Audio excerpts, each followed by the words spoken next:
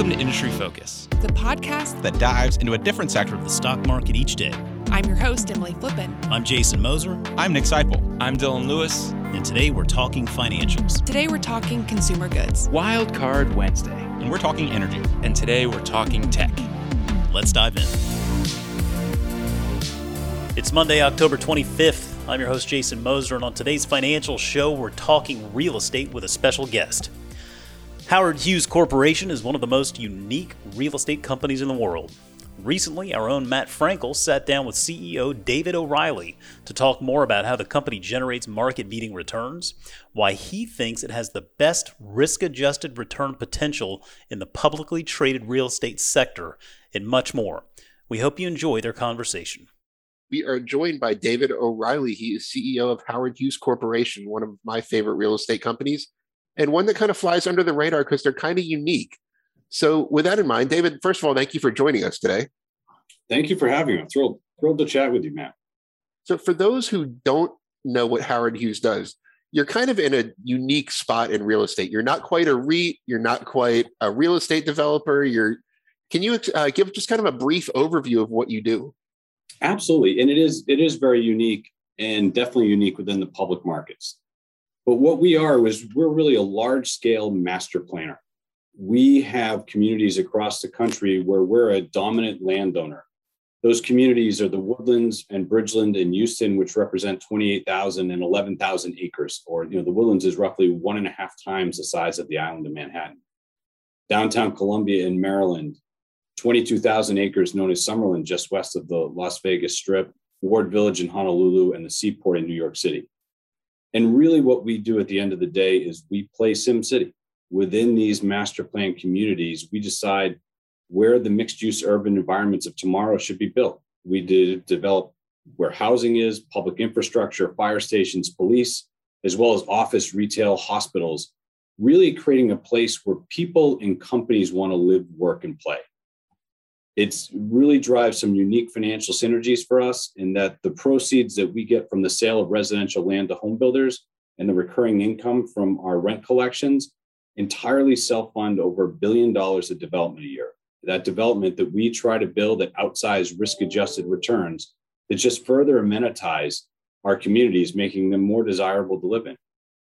Since we've spun out and became a public company 11 years ago, we built that operating portfolio by developing the commercial acres into over 8 million square feet of office, 3 million square feet of retail, and over 5,300 apartment units.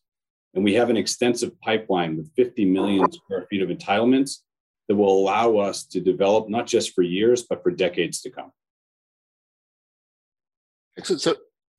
So what's most attractive about that type of business model? Like, in other words, why not just develop office buildings if that's where you see an opportunity? Absolutely. I think what really sets us apart and what makes us unique and gives us competitive advantages is the unique influence that we have over such large swaths of land. And if we were just building an office building, we'd make a great office building, but we wouldn't have the impact or the care for the surrounding environment. And at Howard Hughes, we're looking at the big picture. We're developing the office, the shopping, the hotels. We're focused on the parks and trails in between, the interstitial spaces that drives great communities. Our business is really formed around what we think is a virtuous cycle of value creation, where we take land, sell it to home builders who build homes, residents move in, those residents demand commercial amenities. We build those commercial amenities, which in turn make the residents' homes more valuable, make our remaining land more valuable, and continues to drive on and on. I think one of the most rewarding parts of working at Howard Hughes is when a Howard Hughes employee comes to work every day, we're defining our success by improving the lives of our residents, consumers, and tenants. If we give them better schools, better trails, better access to nature, better places to work, better places to shop, it drives value for us. And that's an incredibly rewarding aspect of our business and something that we take great pride in every day. All right, so I want to ask this next question a little bit differently than I had planned. You mentioned all your master plan communities. I was going to ask which has the most value creation potential, but that's kind of a strange way to ask it. The way I'd like to say, could you give us kind of an overview of how mature each community is relative, like which ones are most built out, which ones do still have the most vacant land, things like that? Absolutely. Again, I'm glad you asked it that way because I'd hate to choose between my children. And it's kind of like saying, which of your kids do you like best? They're all have incredible opportunity, but all at different points of the master plan community cycle. Our youngest community of the Woodland Hills and Bridgeland in Houston are rapidly selling homes. We had record home sales over the past 2 years in those communities, but that is in the generating of residents. And at 11 years old, Bridgeland is at that tipping point of just starting commercial development. We have our first 2 multifamily buildings there, and we're just starting the beginning stages of our town center, that live, work, play, mixed use environment where we'll have offices, shopping, a new grocery anchored shopping center that are all in the pre-development phases right now. Slightly older and slightly in the terms of a master plan community is 20 years. So Summerlin has been around for 30 years, selling land since the early 90s. And it still has about 3,000 acres of residential land to go, but endless opportunities for commercial. And that city center has really come alive with 1 million square foot outdoor dining and shopping experiential center, 2 Class A office buildings, 2 Class A multifamily buildings, the Las Vegas ballpark, which is home to the Oakland A's AAA team, the Las Vegas Aviators, that has really started to shift from just residential to a great mix between residential and commercial. In the Woodlands, we have very few residential acres left, but 700 commercial acres, with endless opportunities for more commercial development to meet the demands of the growing businesses and the growing retail companies that want to be in the Woodlands to take advantage of our incredible demographics. And then the oldest community was founded by Jim Rouse, and he is the father of master plan communities, developing the first, what he liked to call garden for people to grow in Columbia, Maryland. And there we don't have any residential land left. It's completely sold out, has been for many, many years. But we have the opportunity to complete Jim Rouse's original vision by developing downtown Columbia around the Meriwether Post Pavilion and the Columbia Mall on Lake Kittamakunde, bringing in more multifamily, medical office, meeting the demands of those consumers that want to be there. So I know you recently kind of underwent a little shift in in the focus of your business. Which I'll get to in just a second, where you're really concentrating on your master plan communities. Mm-hmm. So I wanted to just briefly ask about the Seaport real quick. Absolutely. If I were to play a game of one of these things is not like the other with your properties, the Seaport would probably be the winner. Just it doesn't seem like a land like the SimCity like land creation cycle, if you will. So where does that really fit into the long-term strategy? Sure, it's a great question, and I appreciate the point, but really at Howard Hughes across the board, what we do with all of our assets is we're creating one-of-a-kind communities. And that's exactly what we're doing in the Seaport District. We're revitalizing one of the great areas of Lower Manhattan into a premier entertainment culinary destination on Manhattan's iconic waterfront in a setting that is unlike anything else we believe in Manhattan. We have a variety of restaurant options with John George, David Chang, Andrew Carmelini, unique shopping destinations, and an outdoor 1.5-acre rooftop space overlooking Brooklyn Bridge, where we use for events, award-winning performances, concerts, and outdoor dining experiences. And it's that revitalization of creating that great mixed-use environment that we're trying to take the special sauce of what we do in our master plan communities on a much larger scale and bring to the Seaport. I think next year, as we finish construction and open the Tin Building, which is a 53,000 square foot food hall by John George, will be a culminating event for a lot of that revitalization. And of course, we're still in the ULURP process with New York City to finalize our approvals for a 28-story mixed-use building at 250 Water Street, which will have a meaningful residential component. So it is a much smaller scale. It's only on a handful of acres, not 20,000, but it has a lot of those same dynamics of creating great environments for people to live, work, and play. And I know in Manhattan in particular, the ability to create value doesn't take as much space as it does everywhere else. It does take longer, though. It does. I think 250 Water Street, people have been trying to redevelop for decades. I'm impressed that you guys were able to get the permitting. Well, we're in that ULURP process, and we're about halfway through, and we're expecting to hopefully get through the remaining stages of it by the end of the year. So I know you have a lot of projects in the pipeline. In addition to 250 Water Street, I know you just announced, I think, $2 billion of kind of accelerated development, I want to say, or 2 million square feet, maybe it was. So what's the most exciting opportunity in the pipeline to you right now? Is it multifamily, which I know is a particularly hot market right now? Is it building out kind of downtown districts? Is it land sales? Where do you see the best opportunity right now? Well, right now, coming out of the pandemic, we have been firing on all cylinders. And while we've done a lot of new developments in multifamily, we've done a number of office developments in downtown Summerlin and Columbia. It's tough to say that any one is more attractive because it's very much market-driven, location-driven. And our job is not just to find the best risk-adjusted returns, but to meet the demands of those consumers, because those in turn drive the best returns. We haven't talked much about Ward Village yet, which is our beachfront community, 60 acres in Oahu, right between Waikiki and Honolulu. And that is among the most exciting projects in the company.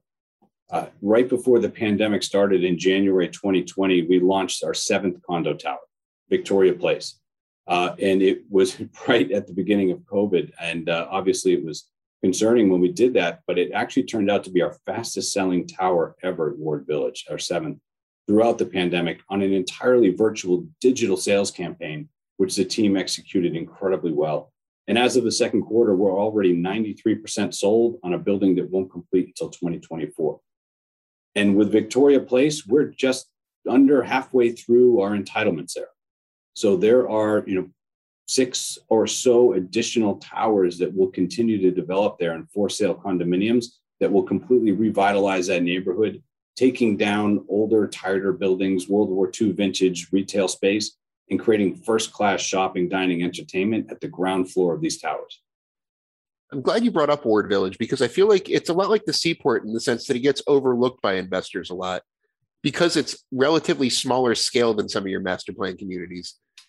It is. A lot of people think of it as a condo development. It's 60 acres, but we very much consider it a master plan community. It's just a master plan community that goes vertical, right? When we're going to have 6,000 plus units, hopefully close to 10,000 residents, all living, shopping, playing in the Ward Village community right on Ala Moana Beach Park. And it follows those same principles. And for us, we've been able to sell our condominiums at Ward Village at a meaningful premium to any other condos on Oahu, really because we're not just creating the building, we're creating the overall environment. We're focused on the spaces between the buildings, the walkability, the amenities, the access to great shopping, dining, beach, surfing. All of that plays into how we're creating these environments that we believe drive outsized value. And that's rare to find on that scale in Hawaii. Yes, we've been blessed with some incredible assets and with some great forefathers that founded these. Jim Rouse in Columbia, George Mitchell in the Woodlands, Victoria Ward in Ward Village. And we carry their legacies with us and try and execute on it every day. So you mentioned COVID in there. So let me just briefly ask you about that. I wrote at the beginning of the pandemic that it was essentially a perfect storm for your company when you consider where your assets are. You're very levered to the Houston market and oil prices went negative at one point. New York and Hawaii, people weren't going to. No economy was affected more than Las Vegas during the pandemic. So it's kind of like a perfect storm for your assets. What lessons did you learn from that? And how has the business rebounded? Has that exceeded your expectations? And what's really surprised you? Yeah, it's a great question. And I think you summed it up very well. And when the pandemic hit, we also viewed it as a potential perfect storm and needed to plan for the worst and hope for the best. What really changed 3-4 months, really starting in June after the pandemic, is we saw a flight out of dense urban environments, a flight from the West Coast, Northeast, Pacific Northwest, and even the Midwest into these great amenity-rich communities with easy access to nature, more outdoor living spaces, and our home sales rebounded incredibly quickly. We saw more and more residents come in, well-educated workforce, and then businesses start to follow. So what eventually looked like a perfect storm in a bad way turned into incredible tailwinds for our business. I think one of the more tangible, lasting changes of this pandemic is one that we're experiencing every day across our communities. Matt, I'm sure I'm older than you are, but I think when I grew up I define success as working in a corner office in a big city in a dense urban environment and commuting out. And it was really all about the job. And coming out of the pandemic, I think a lot of folks are rightfully so redefining success. Not just that corner office in a dense urban environment, but they can work in a small city like Las Vegas, like Summerlin in Las Vegas or the Woodlands, enjoy that professional success, but also enjoy that personal success of a short commute home and spending more time with their family, immediate access to great trails, walking destinations, amenities that allow them to have so much more balance in their life and define success as achieving that balance. Our communities fit squarely right in the middle of the strike zone of that. And we've been able to take advantage of that, hitting record home sales in a couple of our communities and accelerating our development, as you mentioned, with 2 million square feet of new projects coming out of the ground earlier this year. So just to kind of expand on that a little bit, we're in a very hot real estate market right now.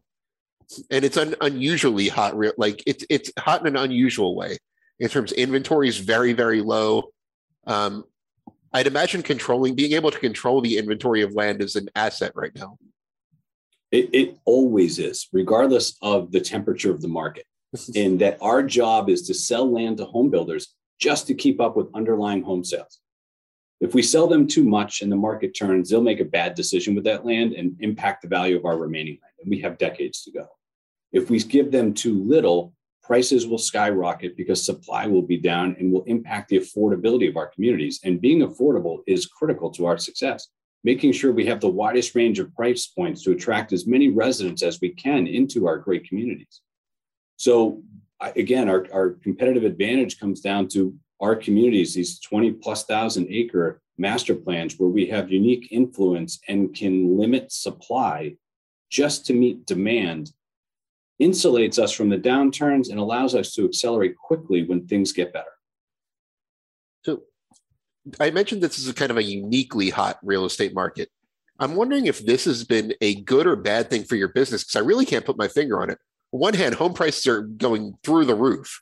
I know in my market, home prices are up, I think 25% year over year, which is, unheard of.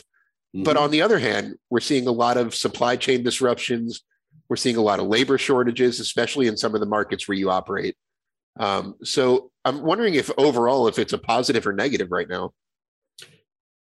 Well, right now, I think that the continued migratory trends of people coming into our communities continue to be positive. And they're a partial driver of that price increase that you referenced, Matt. I think more importantly is that some of those supply chain issues have caused a little bit of that pricing. And as those start to ease, we've seen lumber come back, but now we're dealing with front doors and in some markets, roof tiles and appliances. And as those start to ease and they're getting better every day, I think that pressure on prices will start to abate. And again, we're continuing to deliver lots to home builders, and we're doing it very prescriptive. When we sell land to home builders, we're defining the size of the home, the price of the home, and where we think it should be set, such that we're hitting all the pieces of the affordability spectrum, not just selling at the highest end, but making sure that we're attracting the greatest number of new residents to our communities and creating affordable places to live. That is one of the great stories of Summerlin, Woodlands, and Bridgeland, is that we have affordable product where if you're coming from a major metropolitan city center, you're going to get closer to nature, you're going to get in at a great price, and you're going to have low crime and a quality of life that you probably didn't experience where you were. You guys recently gave your business somewhat of an overhaul. I mean, you're part of it. You're relatively new in your role. And in addition to that, I know you consolidated your headquarters. You decided to dispose of some non-core assets, which is still in progress, if I'm not mistaken. Right. So can you give us kind of just an update on that? How is that process going, and are you seeing results? Absolutely. I think it's gone incredibly well. And we've been able to cut over $40 million in our general administrative costs and get down to right sizing the business as we focus in our core business where we generate those outsized risk adjusted returns. We've also, as you noted, executed on non-core asset sales and are recycling that capital back into our core development products every day. And so far, we've executed on $376 million of those sales. And there's still a couple more assets to go. And given our liquidity position at close to $1.5 billion of liquidity, we're not in any rush. We don't have our backs against the wall. We can wait for the right time and execute at the best price for our shareholders. Again, we launched 2 million square feet of new developments as the business is now focused squarely in those MPCs. And really importantly, we've stabilized our senior leadership. And I couldn't be happier when Jay Cross joined us almost a year ago. He came to us after having developed Hudson Yards on the west side of New York for 10 years. And prior to that, being president of the New York Jets, building the Meadowlands. With the Miami Heat, he built American Airlines. And before that, Air Canada Center for Toronto. More important than just the buildings that he built, he changed communities. Very much focused on those interstitial spaces between buildings, the landscaping, the trails, how the buildings communicate together, and how we make these vibrant mixed-use communities come to life. And with Jay's expertise and stabilized management team, much reduced overhead, and lots of proceeds from non-core asset sales, we're firmly in a position to continue to accelerate the value creation in our business. So I know you can't really comment on the stock price. If you did, you'd be the first CEO who ever did it in one of my interviews, at least. But I would like to ask you, do you think that the market has a tough time valuing your company just because of how unique the business model is? I feel like a lot of times analysts don't know really how to place value on your assets. Like, how do you value land that you're going to sell 20 years from now? So do you think the market really has a tough time valuing it? And how has that really played into, the company's performance over the years? Absolutely. And it's a great question, Matt, something that we're very much focused on the investor relations side. And I do think that we are admittedly a more complicated story than just a multifamily REIT or a home builder, but that's where the value comes. And in a fast-paced world where everybody has too much to do, it's a lot easier to look at a earnings per share and a multiple and move on to the next company. For us, it takes a little bit more work, and we appreciate that. And we're asking investors to do a little bit more to get up to speed on Howard Hughes. But our job is to make it as easy as possible. And to that end, we've started issuing more detailed guidance on each one of our business segments starting last year. We held a virtual investor day in April where we walked through some of the parts analysis on a piece-by-piece basis, illustrating how we think one way it could be done, trying to make it easier for any new investor who wants to look at Howard Hughes. I think most importantly, coming out of this pandemic and having gone through a downturn, we've proven out the strength of our business model, and we've really prevailed through this pandemic. And over the past year, we've outperformed the REIT and home building indexes, and we're on a great trajectory to increase our NAV. Now, as much as we all want to shrink our discount and close the gap between intrinsic value and our share price, what we are most focused on is growing our net asset value, converting raw acres of commercial land into income-producing assets at outsized returns. And we've been developing multifamily buildings between a 7 and 8% return on cost and what most would argue is a 4 or sub-4 cap rate environment. And if we continue to do that and we continue to drive our net asset value higher at a double-digit rate, even if that discount remains constant, we're going to deliver outsized returns to our shareholders. All right. I wanted to ask you about a couple of your subtypes of properties right now, specifically offices. Mm-hmm. So you have a lot of people that I've heard say that offices are going away. Where do you, I know that's a big part of your income producing assets. I think you own your own headquarters. I want to say Occidental Petroleum has their big Houston facility right in one of your properties.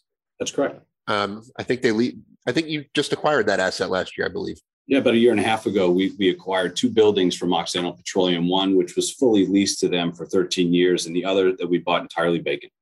We moved our headquarters there, and we've signed lease with some great companies like Western Midstream to take up some of that vacant space and deliver some value creation. It's been very good, and we're excited about it. I'm not a believer, and you can argue I'm talking my own book, that offices are going away. And as the CEO, I have been excited and thrilled with how resilient our company has been working remote and how nothing's fallen through the crack. We've been able to file our financials. Our IT has been working great. We're delivering great developments and keeping our business moving. But what we're missing is how we're communicating more effectively. We're missing the collaboration and the culture building at a company. And what we've really lost is, I believe, an entire year of career development of so many of our younger employees that aren't with their bosses, aren't learning from their supervisors over Zoom. And we're an apprenticeship culture. We always have been. I know I learned from going into the office and learning from my bosses and my peers and my colleagues.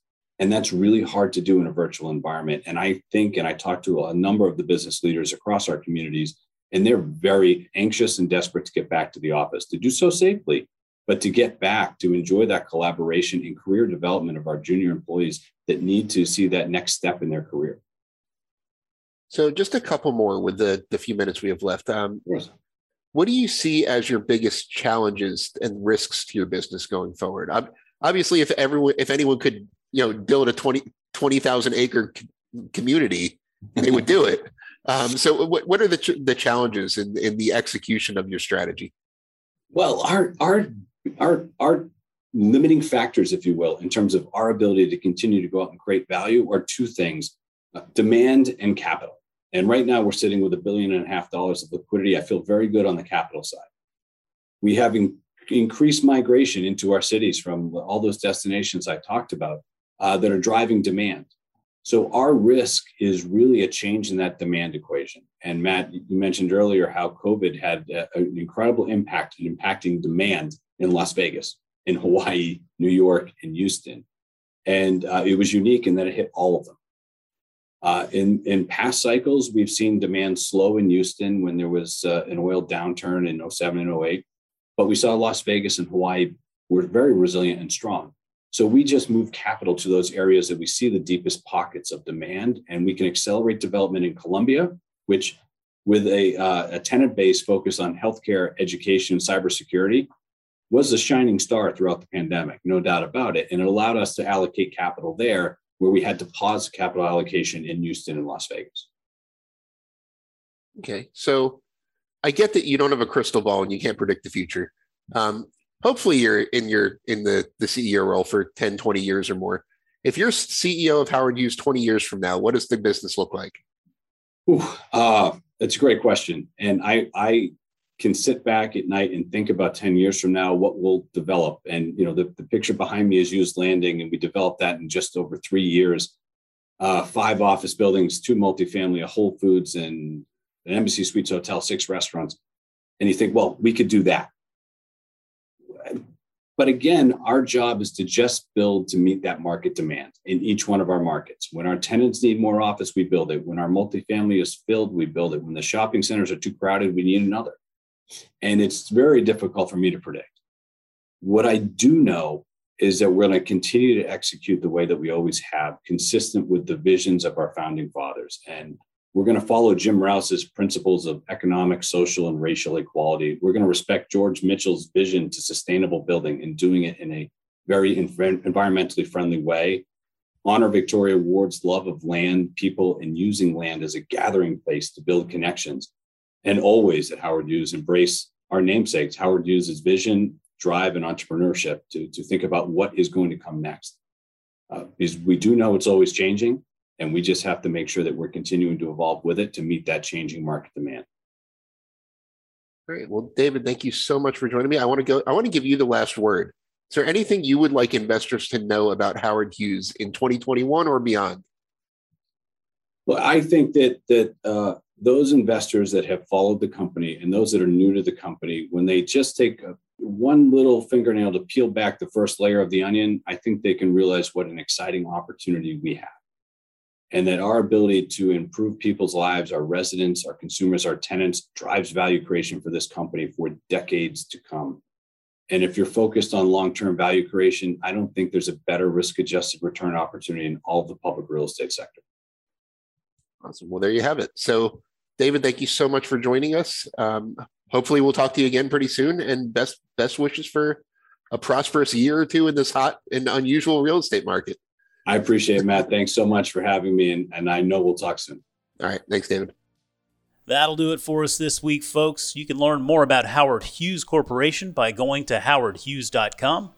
Remember, you can always reach out to us on Twitter at MFIndustryFocus or drop us an email at industryfocus@fool.com. As always, people on the program may have interest in the stocks they talk about, and the Motley Fool may have formal recommendations for or against. So don't buy or sell stocks based solely on what you hear. Thanks as always to Tim Sparks for putting the show together for us. For Matt Frankel, I'm Jason Moser. Thanks for listening, and we'll see you next week.